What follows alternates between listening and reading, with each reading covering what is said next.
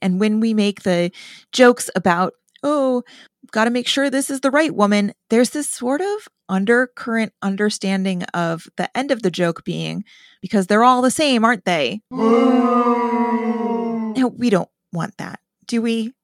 I don't think any of us wants that at our wedding. Are you planning a Jewish or interfaith wedding? Are you lost on where to even begin planning the ceremony, let alone finding a rabbi to help you? Well, it doesn't matter whether one of you is Jewish or you're both Jewish. You deserve a guide. So take a deep breath. I promise it will all be okay.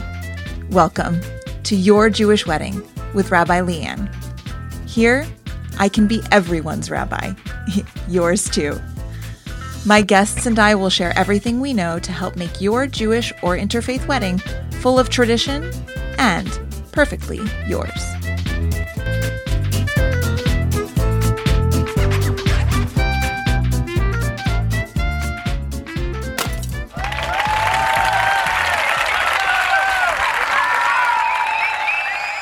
Well, hello, everyone. It is so good to be here with you on the Your Jewish Wedding podcast with Rabbi Leanne. I, of course, am Rabbi Leanne. I'm solo today. I know we've been enjoying some episodes with some incredible guests, and guess what? We have more to look forward to in the future. But for today, I'm excited about two things. Number one, it is once again a Tuesday. I know. I feel like I am slowly pulling myself a little bit more together with the flow of this podcast. Wonderful news for me and for you, because hopefully we will be getting more consistent episodes, better production value, the whole nine.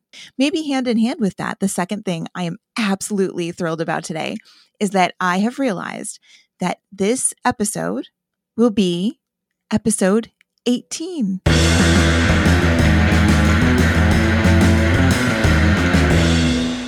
Now, are you ready for our first tangent of the episode before I've even announced the topic? Of course. If you're wondering what in the world is going on with Jews in the number 18, whether you're Jewish or not, listen, it's possible to be Jewish and have gone through your entire life without knowing what the number 18 is. Sometimes when we're part of a culture and we don't understand part of that culture, we just never mention it because it's like embarrassing or something. But if you've learned anything from being here with me at the Your Jewish Wedding podcast, there's nothing to be embarrassed about. So let's go. The number 18 is a big deal in Jewish tradition because every letter in the Hebrew alphabet has a numerical value associated with it. Okay. So in the English alphabet, A would be 1, B would be 2, C would be 3. You get the picture. So in the Hebrew alphabet, those letters are actually used as numbers to number like Bible verses and stuff. Okay. So the letters have had numbers for a long time. Now, I believe that the practice of trying to figure out the numerical value of entire words is maybe like a later development, maybe like a little, like Hebrew Jewish rabbi Sudoku thing that the rabbis did for fun and to find extra ways to explain cool words and coincidences and in the Torah portion and in values and stuff like that. Anyhow, the Hebrew letter chet has a numerical value of 8, and the Hebrew letter yud has a numerical value of 10. The word chai, which means life, is spelled chet yud, 8, 10. So 8 plus 10 is, of course, 18, right? Jews, for whatever reason, of all the words that add up to all the numbers, have taken this word chai, adding up to 18, the most seriously. Now, I am not throwing shade at other Jews because if you know me, you know that I consider myself a very Jew-superstitious person. In fact, I do not charge any amounts that are not multiples of 18. Okay, so if you go on my website and look at my prices for my services, everything's a multiple of 18. If I'm charging a couple for travel over 50 miles outside the Columbus, Ohio area, I calculate the mileage, like according to my fees, and then I round down to the nearest multiple of 18. It's a very serious thing, right? Because if the Jewish people have treated this number 18 like with so much importance for this long, who am I Who am I to disregard, how careful people have been about the number 18? By the way, people know the importance of the number 18 to Jews in the fundraising space. So when it was time for the 2020 presidential election, for example, I would get pop-up windows in certain websites asking me to donate, of course. Now, based on my internet activity, all the campaigns know I'm Jewish. Wouldn't you know it? The donation choices were $36, $72, $180, right? All the multiples of 18, they knew. Maybe it was because I had already donated in multiples of 18. I don't know. But that's how you get Jews, honestly, to donate. If you are in a nonprofit space and you're trying to encourage Jewish donors to send you money, write in your letters, multiples of 18. 18 means life. When we want to give life to important things, we do it in multiples of 18, especially with money. Okay. So the fact that this is episode number 18, I didn't plan it this way. I actually have a couple episodes recorded that will air after this episode records. This is a classic case of me completely forgetting to add a step in the traditional Jewish wedding day. So I've recorded a couple steps after this one. Anyway, today happens to be a Jewish wedding tradition that I have come to love and adore. We are talking about the Bedecken. The Bedecken is one of those things that is very old country. So if you are a couple like my September 2023 couple, you know who you are, who is very into the whole old country thing. Her people came from, where did her people come from? Latvia? His people came from Hungary. Anything that they could do to connect to their ancestors' traditions from the old country, they were going to do it. So, of course, they were like, of course, we're going to do the Bedecken. Bedecken is a Germanic Yiddish word. Okay, so it's from a Germanic strain, I guess, of, there's a better word for that. Linguists, send me an email. Tell me how badly I'm doing. It's from the Germanic arm, I guess, of the Yiddish language. And you can tell it's Germanic because it sounds so much like an English word, bedeck, like bedeck the halls with boughs of holly. Okay, it's deck. Deck the halls with boughs of holly, right? Is that right? I don't know. We have a Hanukkah party playlist. The only Christmas song we really listen to is, you guys can guess what it is, can't you? You already know. I don't have to say it. Of course, it's All I Want for Christmas Is You. Aww. Okay. We have already gone off on so many tangents. Anyway, Bedecken means to decorate or to adorn. And it's the moment in the ceremony, or rather before the actual wedding ceremony, where traditionally the groom lowers the veil over the bride's face. Okay, after the groom's tish and the bride's throne, which we talked about in the last episode 17, the bride will accept the groom into her presence. That whole thing we talked about with the groom's guys marching him into the room where the bride has been sitting on her throne, receiving guests and accepting blessings from people who are asking for her special blessing on her wedding day. The Bedecken happens after that. The groom will give her one final look before the chuppah, look right into her eyes and confirm that she is the one. Yes, this is my bride. Now, I make a lot of jokes about this, but in all seriousness, the Bedecken, so in old country Jewish tradition, is the OG first look. I'm old enough to remember when the American wedding tradition was that the bride and groom, or the people getting married, did not see one another at all, not for 1 second, on their wedding day until one of them walked down the aisle to meet the other one of them. We're going back to my whole heteronormative disclaimer when I'm talking about wedding traditions which are several decades in the past. I'm going to be talking about brides and grooms. It was the American wedding tradition. The groom waits at the end of the aisle. The bride's dad walks her in to the wedding ceremony space. He walks her down the aisle, and as she's rounding the corner to walk down that aisle is when the groom sees her for the first time. All day. Maybe all weekend. I don't know. But that was the big deal. That was the first look. Why? Because It's very emotional. It shows he's prepared. You can make an argument that he was ready to marry her no matter what she looked like on that day. I don't know. We can make an explanation for anything, right? But anyway, in the 1980s, 1990s, it really was the American tradition that they did not see each other at all on their wedding day until the ceremony itself. Wedding planners, if you've been in the business for a long time, please email me and let me know. yourjewishweddingpodcast@gmail.com. When did this whole first look thing start? I've complained about first looks at least twice on this podcast. I do it. Listen, I do it all in good fun. Please understand. I'm just joking. But the first looks, we've got a lot of first looks now. The conception of the first look, when did that become popular? I really want to know. Not enough to research it right now, but I do want to know. At any rate, I think that those of us who work in the wedding industry have this sense that it's kind of a new thing. Guess what? It's not a new thing.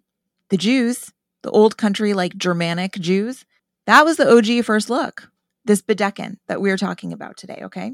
Now, there's a commonly known backstory among Jews and that, rabbis will commonly bring out when we're talking about the Bedecken, that it goes back all the way to the story of Jacob and Leah / Rachel in the Bible. Okay, that slash is very important. You will hear why in a moment. So going back to the Bible days, I feel like it's been a few episodes since we have gone back to Bible days. So what a pleasure. There's a story in Genesis, which I've said before. If you're looking for big drama, wild reading, really juicy stuff, get your Bible or open it on your computer, read the book of Genesis. You will be shocked and scandalized, I promise. So there's a story of Jacob and Rachel. So Jacob, he was involved in some shady business. Let's just say that. He needed to change locations quickly from his home, from his place of birth, okay? So he traveled for several days, finally found a place. Remember, we're in the desert. Finally found a place to get a drink of water and chill, a little oasis city situation. Saw a young woman in the town square. I am talking about actual love at first sight. Something within Jacob shifted in that moment. If you read the actual text, it says, when he saw Rachel, she was so beautiful and he fell so instantly in love with her that the Hebrew text, I believe, this is my best recollection, says he raised his voice and wept with how astounded he was by seeing her. Love at first sight. Nothing like it, right? We have no parallel. So anyway, he wants to marry Rachel and she seems like amenable. So he goes and what else? Talks to her dad. And her dad's like, yeah, sure. I mean, I've got another daughter. And, back then girls were worthless anyway. So he says, sure, no problem. Well, they're preparing for the wedding feast and they're, cooking all the food and inviting all the people. And Rachel's dad, Lavan, starts to feel some kind of way about this because it's not their custom to marry the younger daughter before the older daughter. And Rachel happens to be the younger daughter and her sister Leah is not married yet. So her dad is like, I really don't feel good about this. I don't know if it was like a superstition thing or what. It doesn't really tell us. Long story short, he brings his daughter as a bride to Jacob. It's at the beautiful wedding celebration and she's got a veil on. It's the custom of their people. He can't see her face. They get married. He lifts the veil and it is not Rachel. I know. I told you it was scandalous. Who isn't? But her sister, Leah, who he did not love. He's all upset. He tells her dad, what is this nonsense? Now I've got this wife. I meant to marry her sister. I didn't really want to marry her. Her dad was like, chill out. Just work for me for 7 years and I'll let you marry Rachel too. And that's what he did. So people helping with Jewish weddings will say, this is the reason for the custom that we lower the veil over the bride's face. I mean, it's interesting that the story connects that way, but most likely we do the custom of lowering the veil over the bride's face because it was adopted from some other culture. I don't know. I don't really know. I couldn't find anything about the origins of the Bedecken, like in serious archaeological research. This is one of those things that in Jewish tradition, we don't really know where or how it started, okay?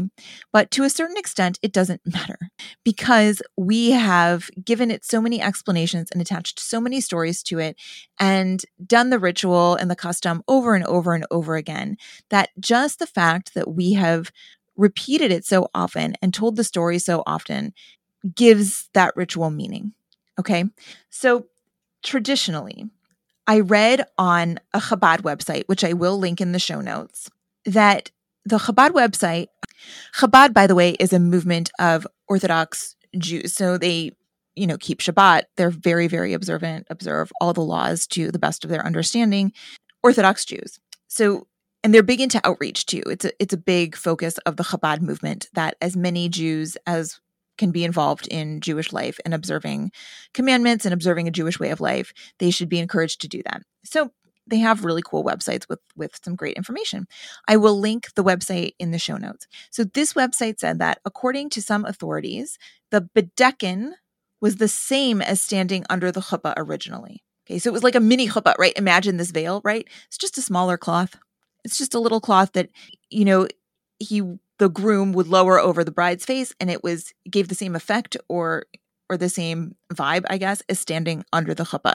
I don't know. Maybe the couple couldn't afford a chuppah, even though it's a really simple structure. I'm not going to go there now. That's for the next episode.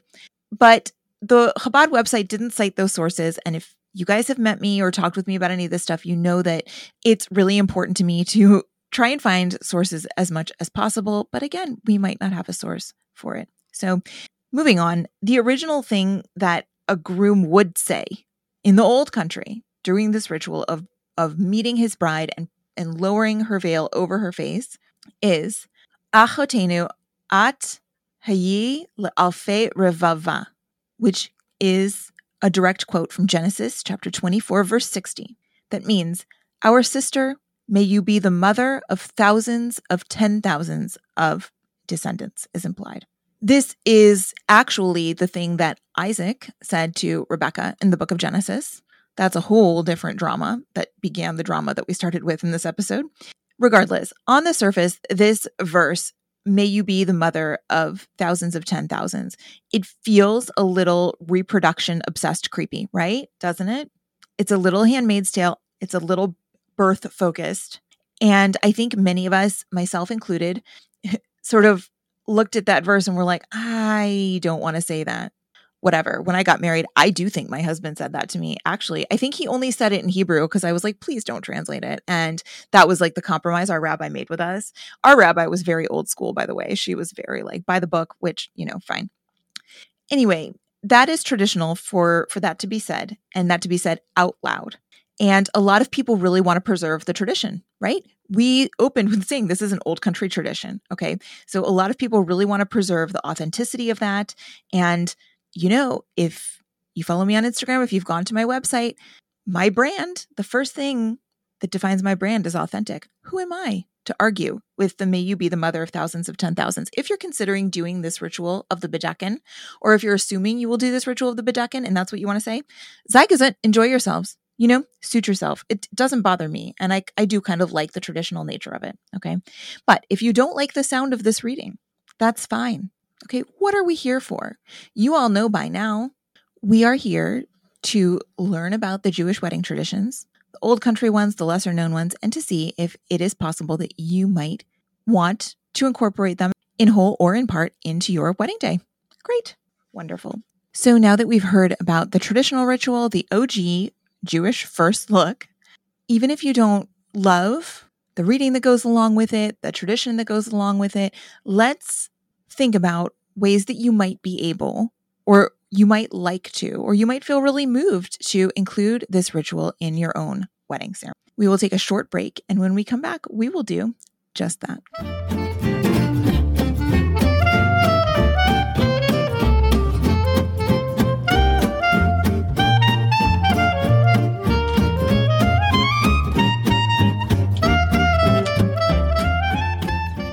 Welcome back. I want to start this segment by letting you all know how couples, even in Orthodox spaces, have really picked up this ritual and made it contemporary in a really beautiful way.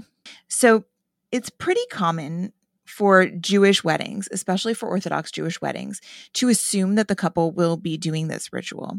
But you can imagine that, anything that seems old school or weird or super old country or any of that to us is going to seem that way to contemporary Orthodox couples too, right? Like they live in the real world, it's modern, and they also have wedding Instagram, and they also want their wedding ceremonies to be maximized, personalized, individualized, and sentimental.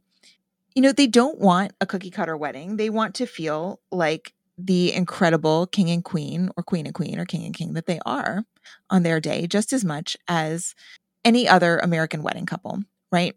So I have seen in the past couple decades that this moment, the Bedecken, when the groom's party or when one of the parties first enters the space of the bride's party, of course, it's the big singing, dancing thing. But when the groom reaches the bride, or when the groom's party reaches the bride, time just sort of comes to a standstill. It kind of just stops. And things become serious and emotional. Now, I'm not sure of the exact order that people do this, but I know that couples have also taken this opportunity for any of the men who are close to the bride to offer her blessings. And so I believe that it would be her brothers, perhaps, then her dad. So this would, in fact, be the last blessing that the bride's father would give her before she gets married. And we will talk about this much more in the next episode on the chuppah and what it symbolizes. But on the wedding day, the idea is that in Jewish tradition, yes, obviously we are celebrating these two people loving each other and beginning a new life together. But the central idea, the central theme of the wedding day as a whole is these two people are building a home. They're really growing up in the most serious of ways. And so when the bride's father gives her a blessing right before the Bedecken begins, it is the last blessing he will give her while she is part of his household, right? Because after today, she has her own household. So it can be very emotional. And I've seen lots of brides and their fathers, getting teary over this. Fine. Brothers, dads, all the stuff. As with any sort of drawn out emotional moment, what? Insert ding, ding, ding sound effect here. Yes, the photographer loves it. So, but now dad has given his blessing to the bride. And this might be one thing that you would like to incorporate into your wedding day. You might not want to make your dad say his quote unquote goodbye to you at the ceremony for everyone to see. I know that there's been a trend in contemporary American weddings for the couple's vows to one another to actually be private and not to be said aloud at the ceremony. This kind of goes along those same lines. If you know that your dad or your mom is going to be really emotional at that last time they speak to you when you are still part of their household, consider asking them, hey mom, hey dad, do you want a moment where you give me a blessing or read me something or whatever that doesn't have to be in front of the dozens or even hundreds of guests, standing up at the chuppah? They might really jump at that chance and feel a lot better about it. I tend to be a more private person. I think that if I had that option to give my child a blessing before the chuppah, I might take it, to just have that moment held for me. Anyway, so once we've gone through the brothers and the dad, all the parents, it comes time for traditionally the groom to approach the bride. But I guess if we're talking about this ritual, let's just talk about maybe the one who's wearing the veil. Maybe veils won't even be involved. But when the couple approaches one another in this moment of Bedecken, it's the final checkpoint, right? Going back to that Bible story.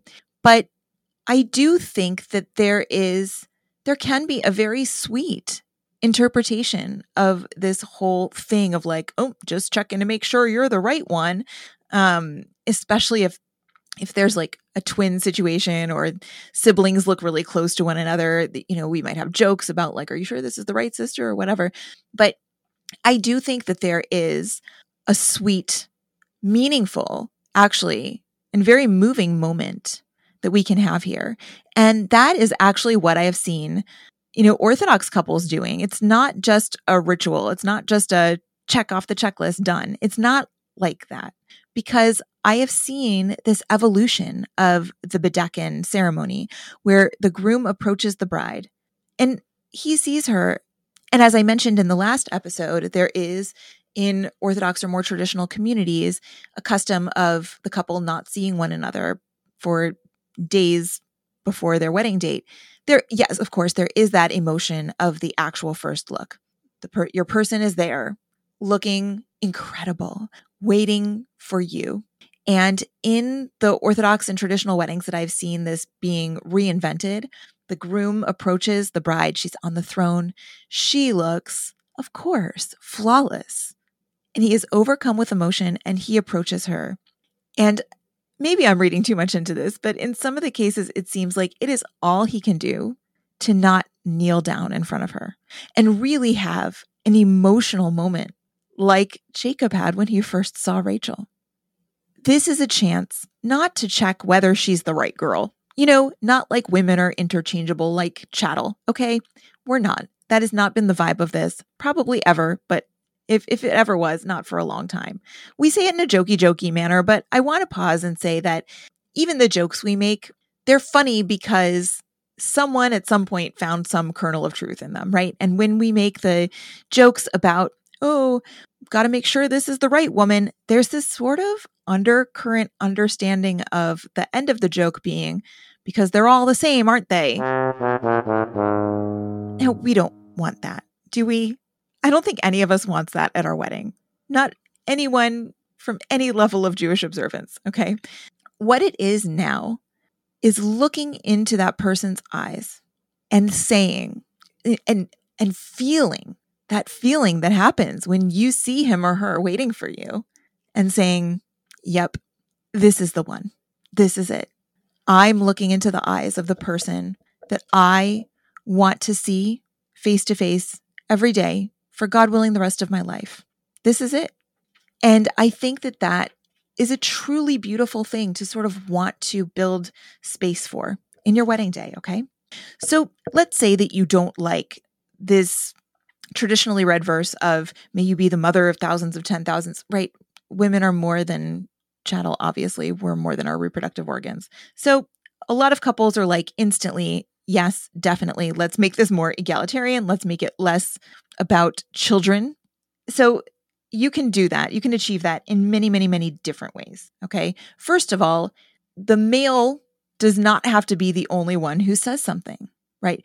Both bride and groom, both groom and groom, or both bride and bride should ideally, I guess, be overcome by this emotion of, I'm looking into the face of my person, the one person in the whole world, right?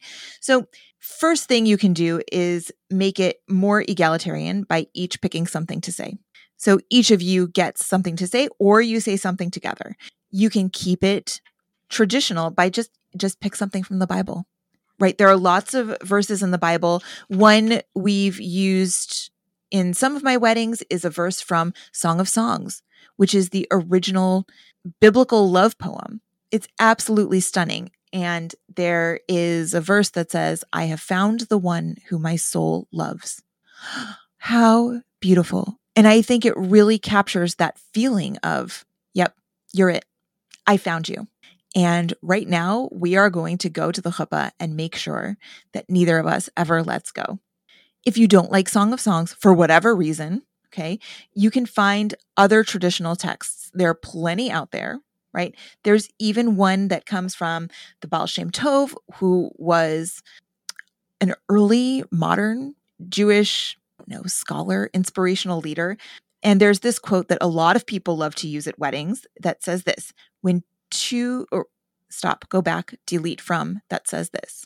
that says this, from every human being, there rises a light that reaches straight to heaven. And when two souls that are destined to be together find each other, their streams of light flow together, and a single brighter light goes forth from their united being. Absolutely beautiful. Now, a little background on the Baal Shem Tov. His main teaching vibe was that there's a little bit of God in every single person. So when we have moments of extreme emotion or really ground shifting moments, for example, our wedding day, that is when we are most in connection with that little piece of God in each of us. And so, on our wedding day, when we do this ritual of Bedecken and we look into one another's eyes and confirm that it's sort of like, I don't know, what was it? Power Rangers? They had to combine all their powers together. And then, they were stronger. Is that Power Rangers? I think it was. You guys let me know. I have a very poor memory for like Saturday morning cartoons from my childhood, except for X-Men. I love the X-Men. Anyway, side note, if you are looking for some readings from your wedding and you are an interfaith couple, or you are a couple who wants to include a unity candle ritual, which was used by both religious and non-religious couples in decades past. And so if that's something that you want to continue from maybe carrying over from your parents' wedding, for example, and you need a reading for that unity candle moment, because when you're lighting the unity candle, especially like if the lighter's not working or something, it can be actually more difficult than people realize to light a candle. Seriously, if you know, right? But if you're looking for a reading to fill that little moment, this is a great one from the Baal Shem Tov that I just quoted, which I will link in the show notes, to sort of fill that space and also to give somebody an opportunity to do a reading. If you don't have anybody in your life that you want to trust with a reading, it's fine. Your officiant can do it. But I know it's a tangent, but this is a great way to make the unity candle ritual like a little more Jewy. So just keep that in your back pocket. Okay, tangent. You might say, okay, Rabbi Leanne, we get it. There's lots of biblical readings. There's lots of traditional poems and stuff like that are Jewy that we can read, but it still doesn't change the fact that we've got traditionally this heteronormative thing of the groom lowering the veil over the bride's face. Fine, let's make it more egalitarian, especially if you are a male-female couple. Let's really strive to show that you're egalitarian. Let's have the bride put something on the groom's head as well. So this is the point at which a lot of brides will put a kippah, a yarmulke, on their groom's head. So she's getting her veil, he's getting his yarmulke. They're both considered to some degree like holy or, Jewish signaling objects. It shows that they're prepared for the chuppah. Great. Easy peasy. Sometimes a groom will wear what's called a kittel, which is like a white, it's like shirt material, but it's kind of like a cardigan with a belt, but it's like a white shirt material.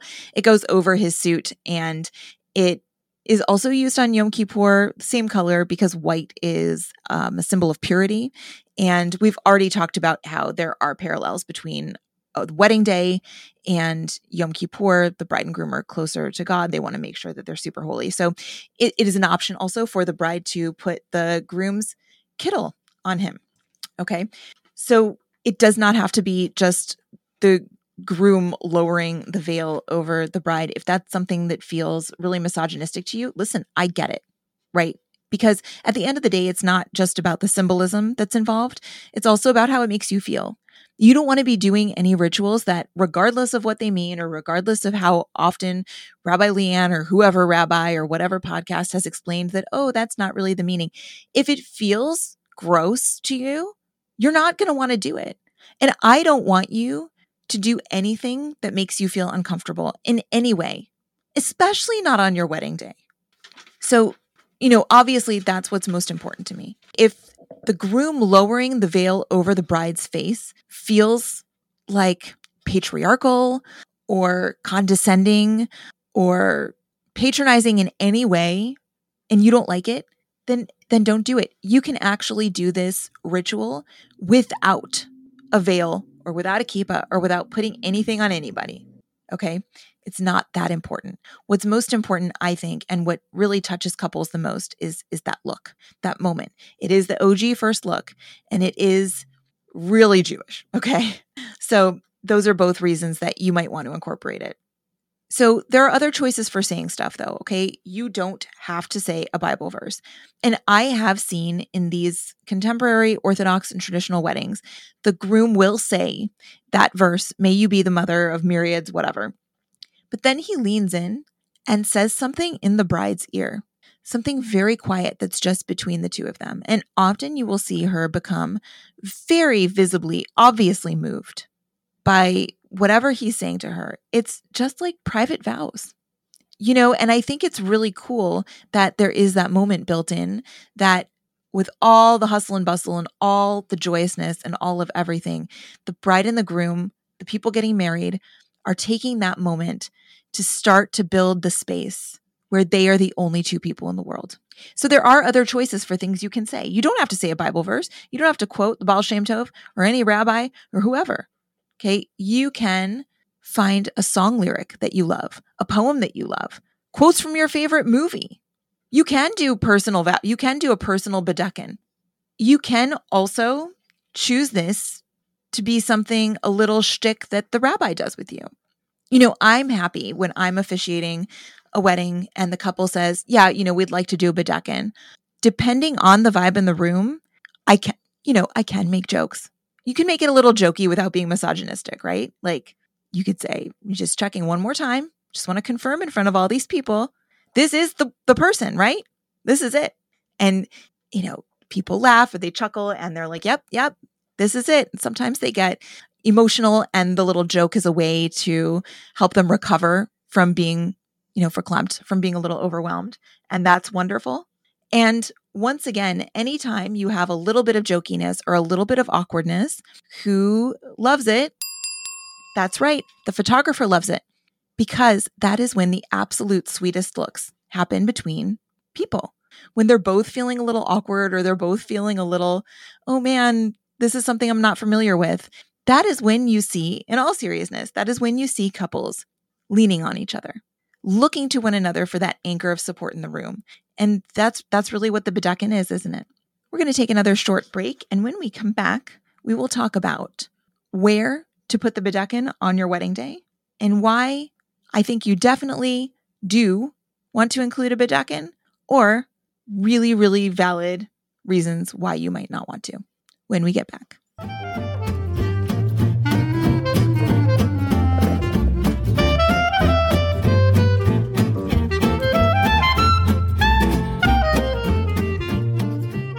Welcome back, everyone. I just had to do like a little game of the floor is lava, except the floor is not lava. The floor is Gaston, my giant Labrador Newfoundland mix, who is literally always at my feet. If you follow my Instagram and you see my stories when I post some of my early morning walks, sometimes he is the dog that you usually see. I walk him first. There's two other ones, but he's the one who's always with me. And I almost did a nosedive into the microphone here. Thankfully, I didn't. Trying to step over him, but that's okay. I'm grateful for his company and I love him very much. Okay, so this all sounds fine, Rabbi Leanne. We're going to do the Bedecken, but where should we put it in the ceremony? Now, the ketubah ceremony, traditionally, that comes before the Bedecken. Why? Because the ketubah is classically, legally, a legal contract, right? It's just the stuff the bride and groom are bringing. It's been agreed to beforehand. And also traditionally, what? The bride does not even sign the ketubah. So in a traditional Jewish order of events for a Jewish wedding, it's ketubah, Bedecken, chuppah. But you might be saying, Rabbi Leanne, that doesn't make any sense. And you would be right. Why? Because if you're both signing the ketubah, shouldn't you confirm that it's the right person that you're signing the ketubah about before you sign it? Yes, absolutely. That would make sense. It would make sense that you would do the Bedecken before the ketubah. The problem that I see with that I find with that, is the mood. So when we start with the ketubah, we are starting from the legal arrangements, right? The documentation, the signing that we are doing as part of this ceremony. It is the driest, probably least personal part of your ceremony, traditionally, maybe not in actuality. And the Bedecken, if we do it, the lowering of the veil can be really, really emotional. So there's this sense of moving from like the less emotional to the more emotional. And then of course the most emotional, which would be the chuppah, the most spiritual, the most focused. Additionally, if you are a contemporary couple, and you've got at least one bride or even two brides, And imagine you've got these two brides and they're lowering veils over each other's faces. Now they're going to sign a ketubah with the veils over their faces? I don't know. It's totally possible that you could do a little workaround and lower the veil and then unlower the veil and, the whole rigmarole. And that would be totally fine. Okay. So I think it makes sense either way. However, I do think that unless you really intentionally make the ketubah ceremony like a very emotional, connectivity focused thing, it's more of like that family celebration vibe when contemporary liberal couples sign the ketubah. So that's why I think in more liberal circles or with reform or conservative weddings, the flow has really changed to ketubah first, both of them sign. Then we do the last check. Is this your person? Yes, this is the person. Yes, this is the person that I am saying our favorite song lyrics to. I had a couple earlier this year. Oh gosh, almost a whole year ago now. You guys know who you are. There was an Adele song lyric that they said to one another. I wasn't ready then, but I'm ready now. She was like crying her mascara off already. It was so sweet. And he was very emotional too, actually. Now that I remember it, he was really nervous, but he was actually choked up as well. Very sweet. You're looking into their eyes. You're saying this thing. Then you're going to go sign a ketubah? I don't think so. I don't think it fits with the vibe. Okay. So, in a more contemporary, in a more liberal ceremony, the couple signing the ketubah, they're waiting for their witnesses to do it. They're giving their last hugs to the witnesses. Thank you for being here. Thank you for doing this. Maybe people are having champagne after the ketubah goes into its frame, right? We want her to be safe and sound. Then they do the Bedecken. Okay. However, you do what you want, obviously. If I talk to a couple, like if you call me and either I'm helping you plan your ceremony or I'm officiating your ceremony, and you're like, Rabbi, we just want Bedecken first, then ketubah, then chuppah, fine, we'll make it happen. It doesn't matter, okay? But I do think that it's best to have ketubah, then Bedecken, then chuppah, in my experience. Maybe you prove me wrong. Listen, we're flexible. Okay, now for the final part of our podcast, let's talk about the arguments that I've heard against doing Bedecken, and we'll talk about them, okay?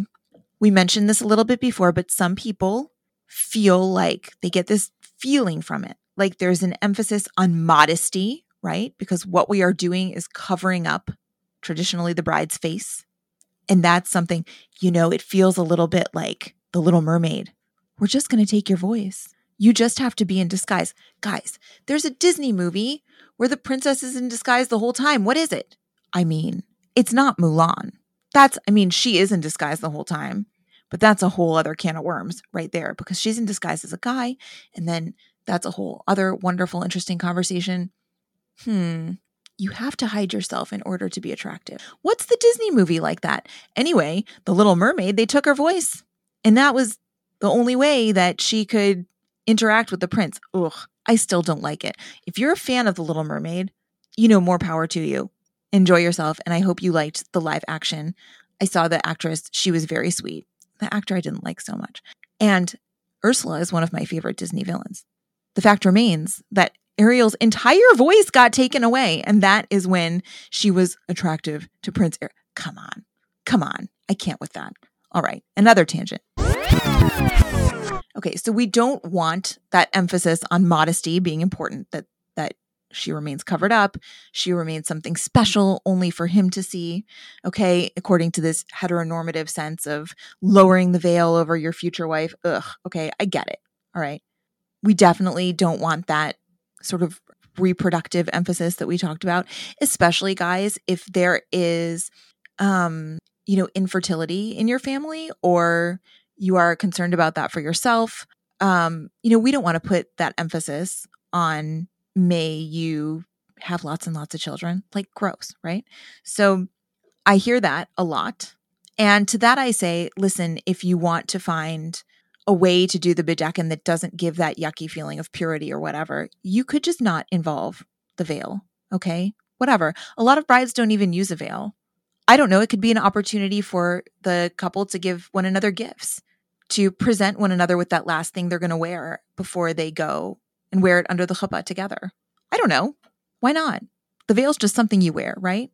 So if that's your biggest resistance, like, oh, Rabbi, I really like the idea of looking into my beloved's eyes and saying to him or her how important and profound this moment is for me, but I don't really like the veil thing, then ditch the veil. You guys knew I was going to say it.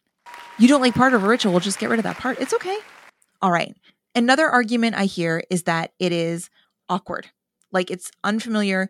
Nobody at your wedding has ever seen this happen. You've never seen it happen. It was never something you imagined as part of your wedding day. And it's too much of a fuss and you're just not going to do it. Fine.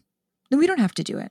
If it doesn't speak to you or it's not that important or whatever, or listen, you're just crunched for time, then don't do it. It's really okay. This is just a custom. It's not a religious requirement at all. Okay. Or, I guess on the flip side, if you feel like it's too private, like it's too intense for people to see, right? Because we talked about it like it's part or it's reminiscent of the private vows or even the private letter that a bride and groom might write to one another for them to read privately. And you're like, all due respect, I understand that it's a Jewish tradition for us to do that in front of everybody, but that's just not our style. We don't like to do that kind of private thing. Try and make each other cry in front of everyone. Rabbi, that's why we're doing the traditional vows at the wedding instead of ones we wrote ourselves, because we don't want to have like those emotions on display for everyone. Okay, then don't. And in fact, I'm really glad that you are recognizing that, some things we want to keep private between the two of us. I think that's really healthy and really wonderful. And I hope you know that whatever your reason for doing or not doing any of this stuff, I'm not going to argue with you. I'm not going to judge you. I'm not going to try and like cajole you into doing more Jewish stuff because who cares? We've talked about the reason that I love officiating Jewish weddings. It's not so that I can plan as many Bedecken rituals as possible, right? It's not that. It's about the two of you and the home you're building and the legacy that you are carrying on of the Jewish people and your pride in Jewish culture and your respect for Jewish tradition. There are so many traditions on a Jewish wedding day that if you call me to help you plan your Jewish wedding or to officiate your Jewish wedding and you do one of those traditions, okay, I'll be thrilled. I'm not going to argue with you. I just want to give you the opportunity. Because if you listen to the Jewish wedding story episode of Esty and Ira's wedding, I will link it in the show notes. She said a few times, listen, I'm only planning to do this once.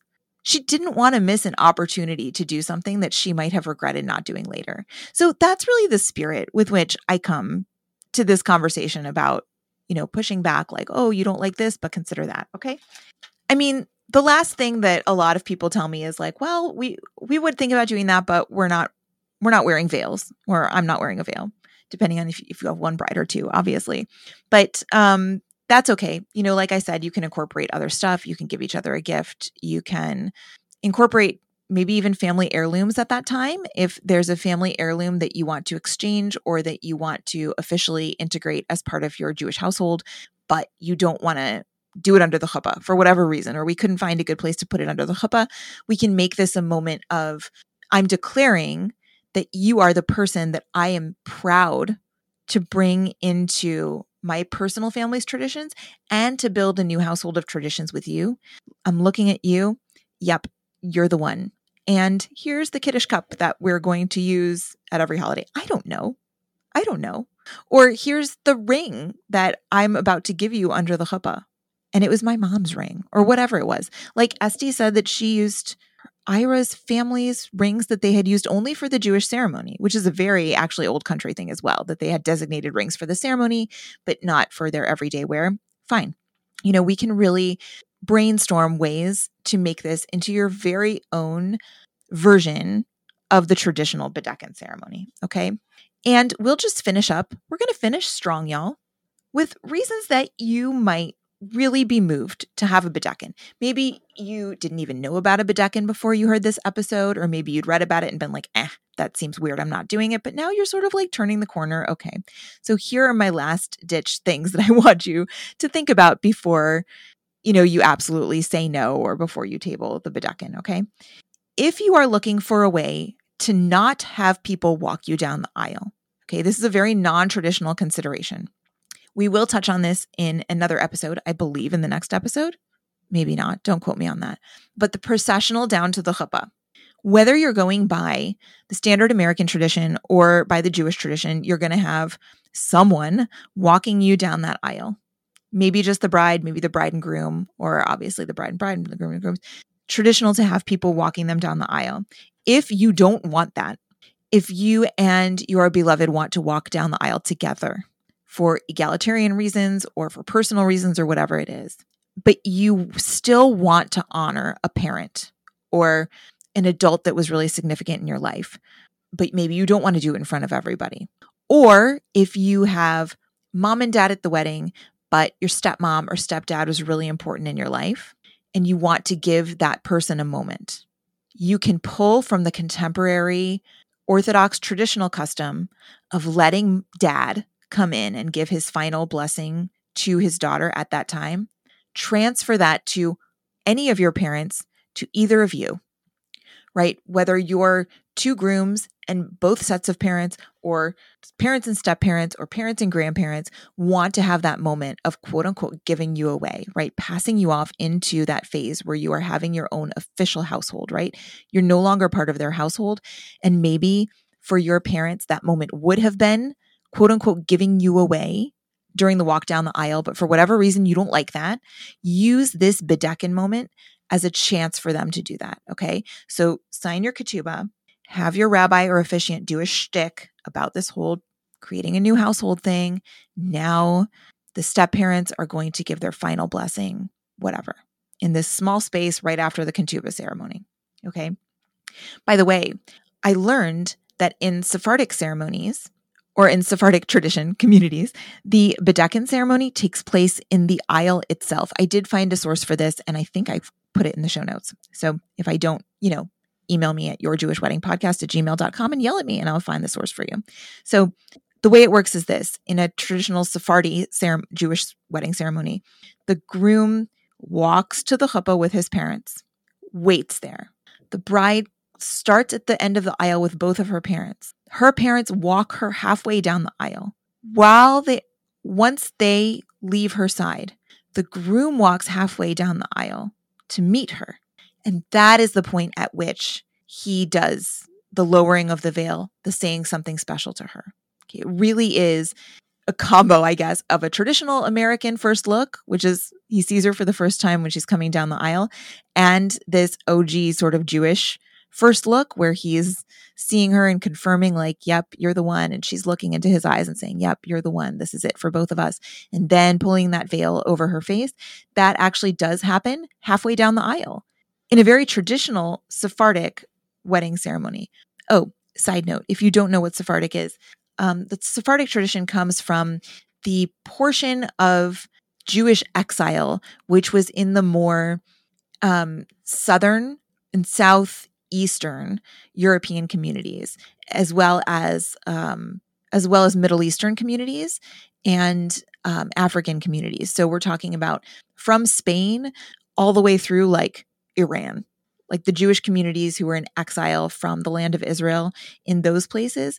That is what we commonly refer to as Sephardic. And as you can imagine, they developed very different customs, not just for weddings, but for pretty much all of Jewish life than the Jews in exile in like the European communities did.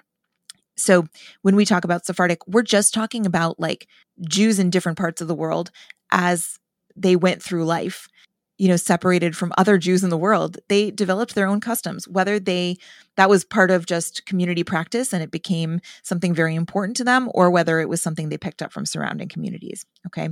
So that is the Sephardic wedding tradition around the Bedecken. It's not in the bride's throne before the ceremony, but it is actually probably the very first thing that happens in the ceremony at the end of the processional.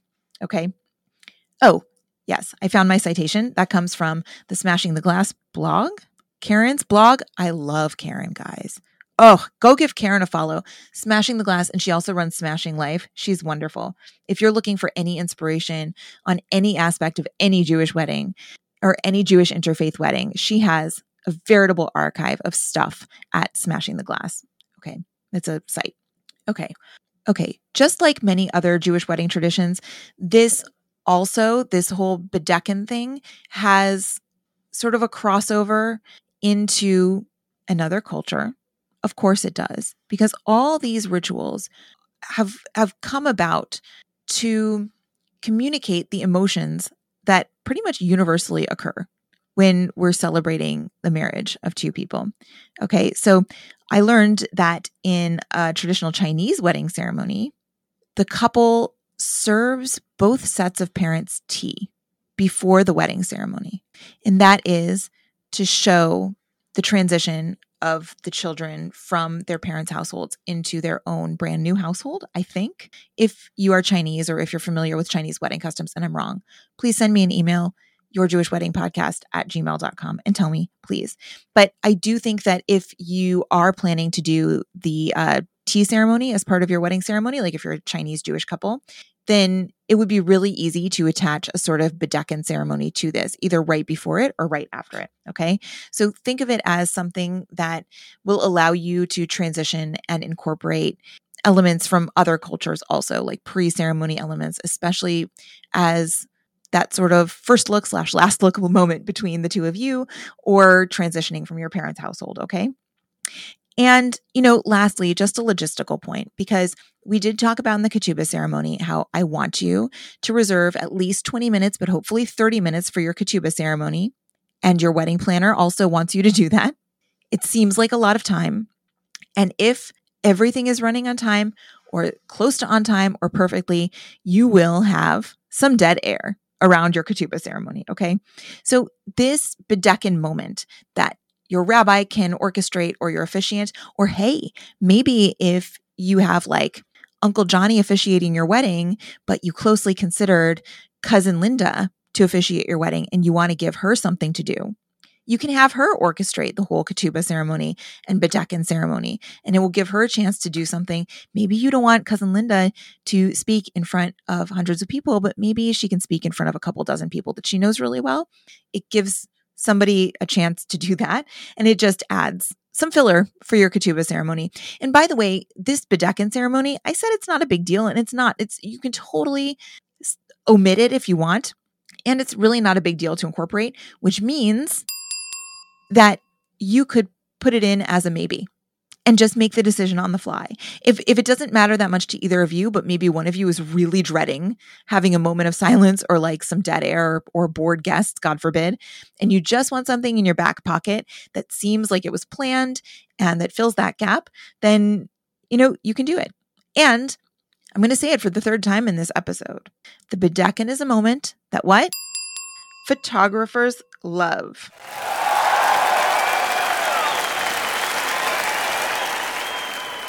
So, you are paying your photographer plenty. You should make him or her happy, right?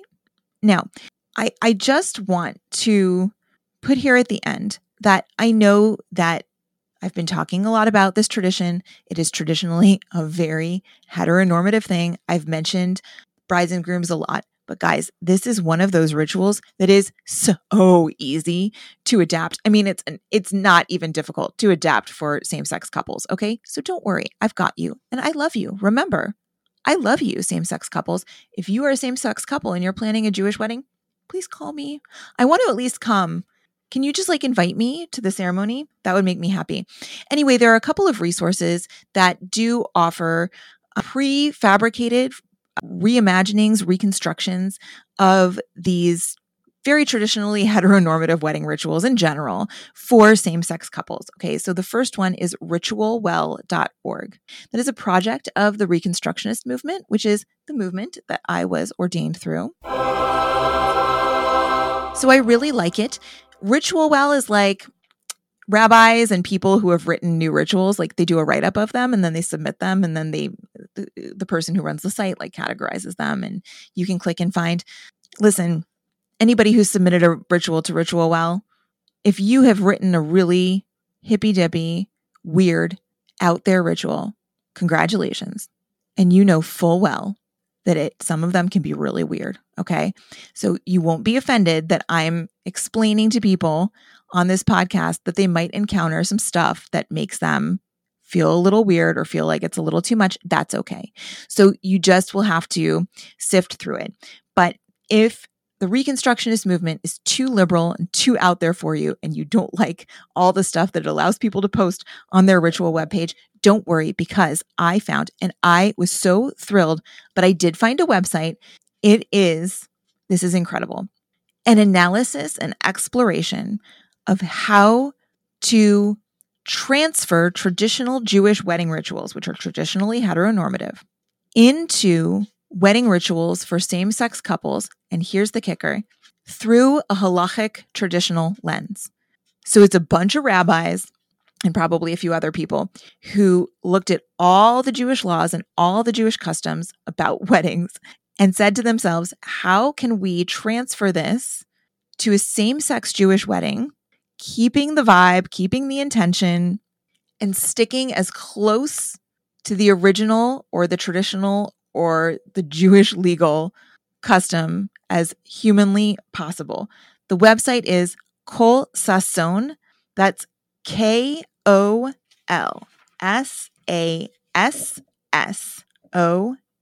I'm going to link it in the show notes. What is it? KolSasonWhat.org? Let's find out. KolSason.com? Oh no.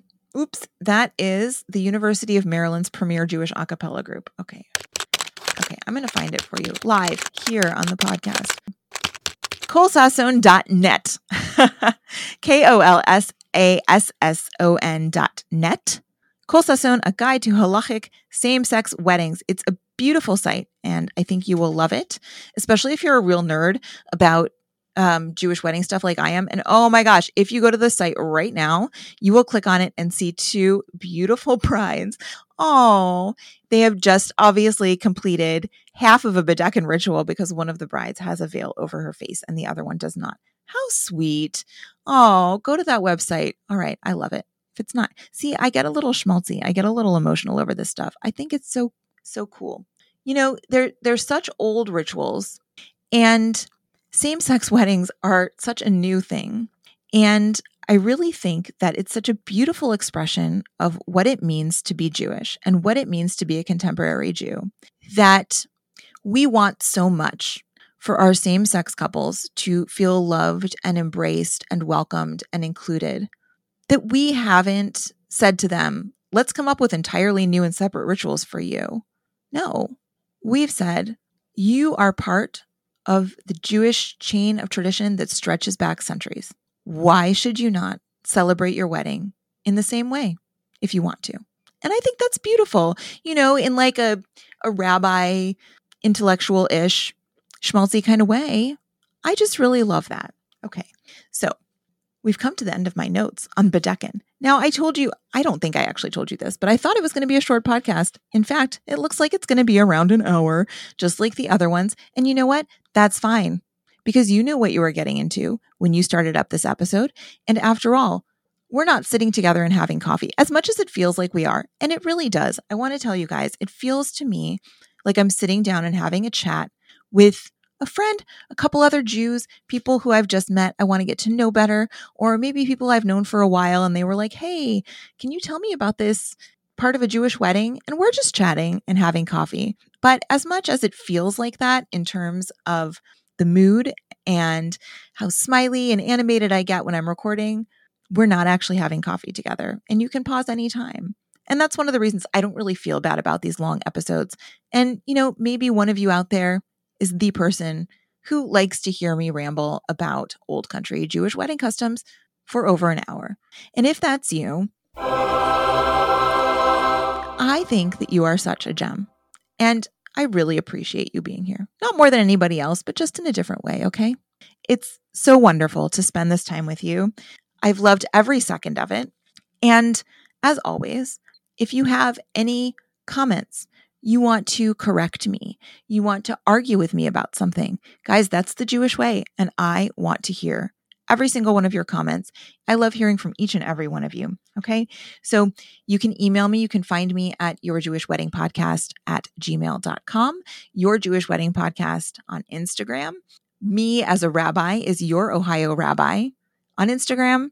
Listen, I love to hear from you almost as much as hearing from you. I love your ratings, your reviews.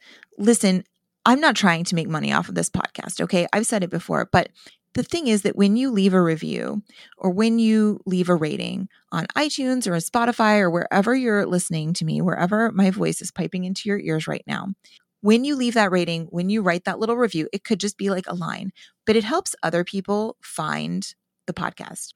And if you're planning a Jewish wedding and you have listened to an episode and you feel a little less lost now than you did before, or if you're learning something new about Jewish weddings and you really appreciate it, or for whatever reason you might like the podcast and you leave me a kind review, it helps the other person in the world who is trying to feel a little less lost about a Jewish wedding or who's really interested in learning about stuff. It helps that person find my podcast.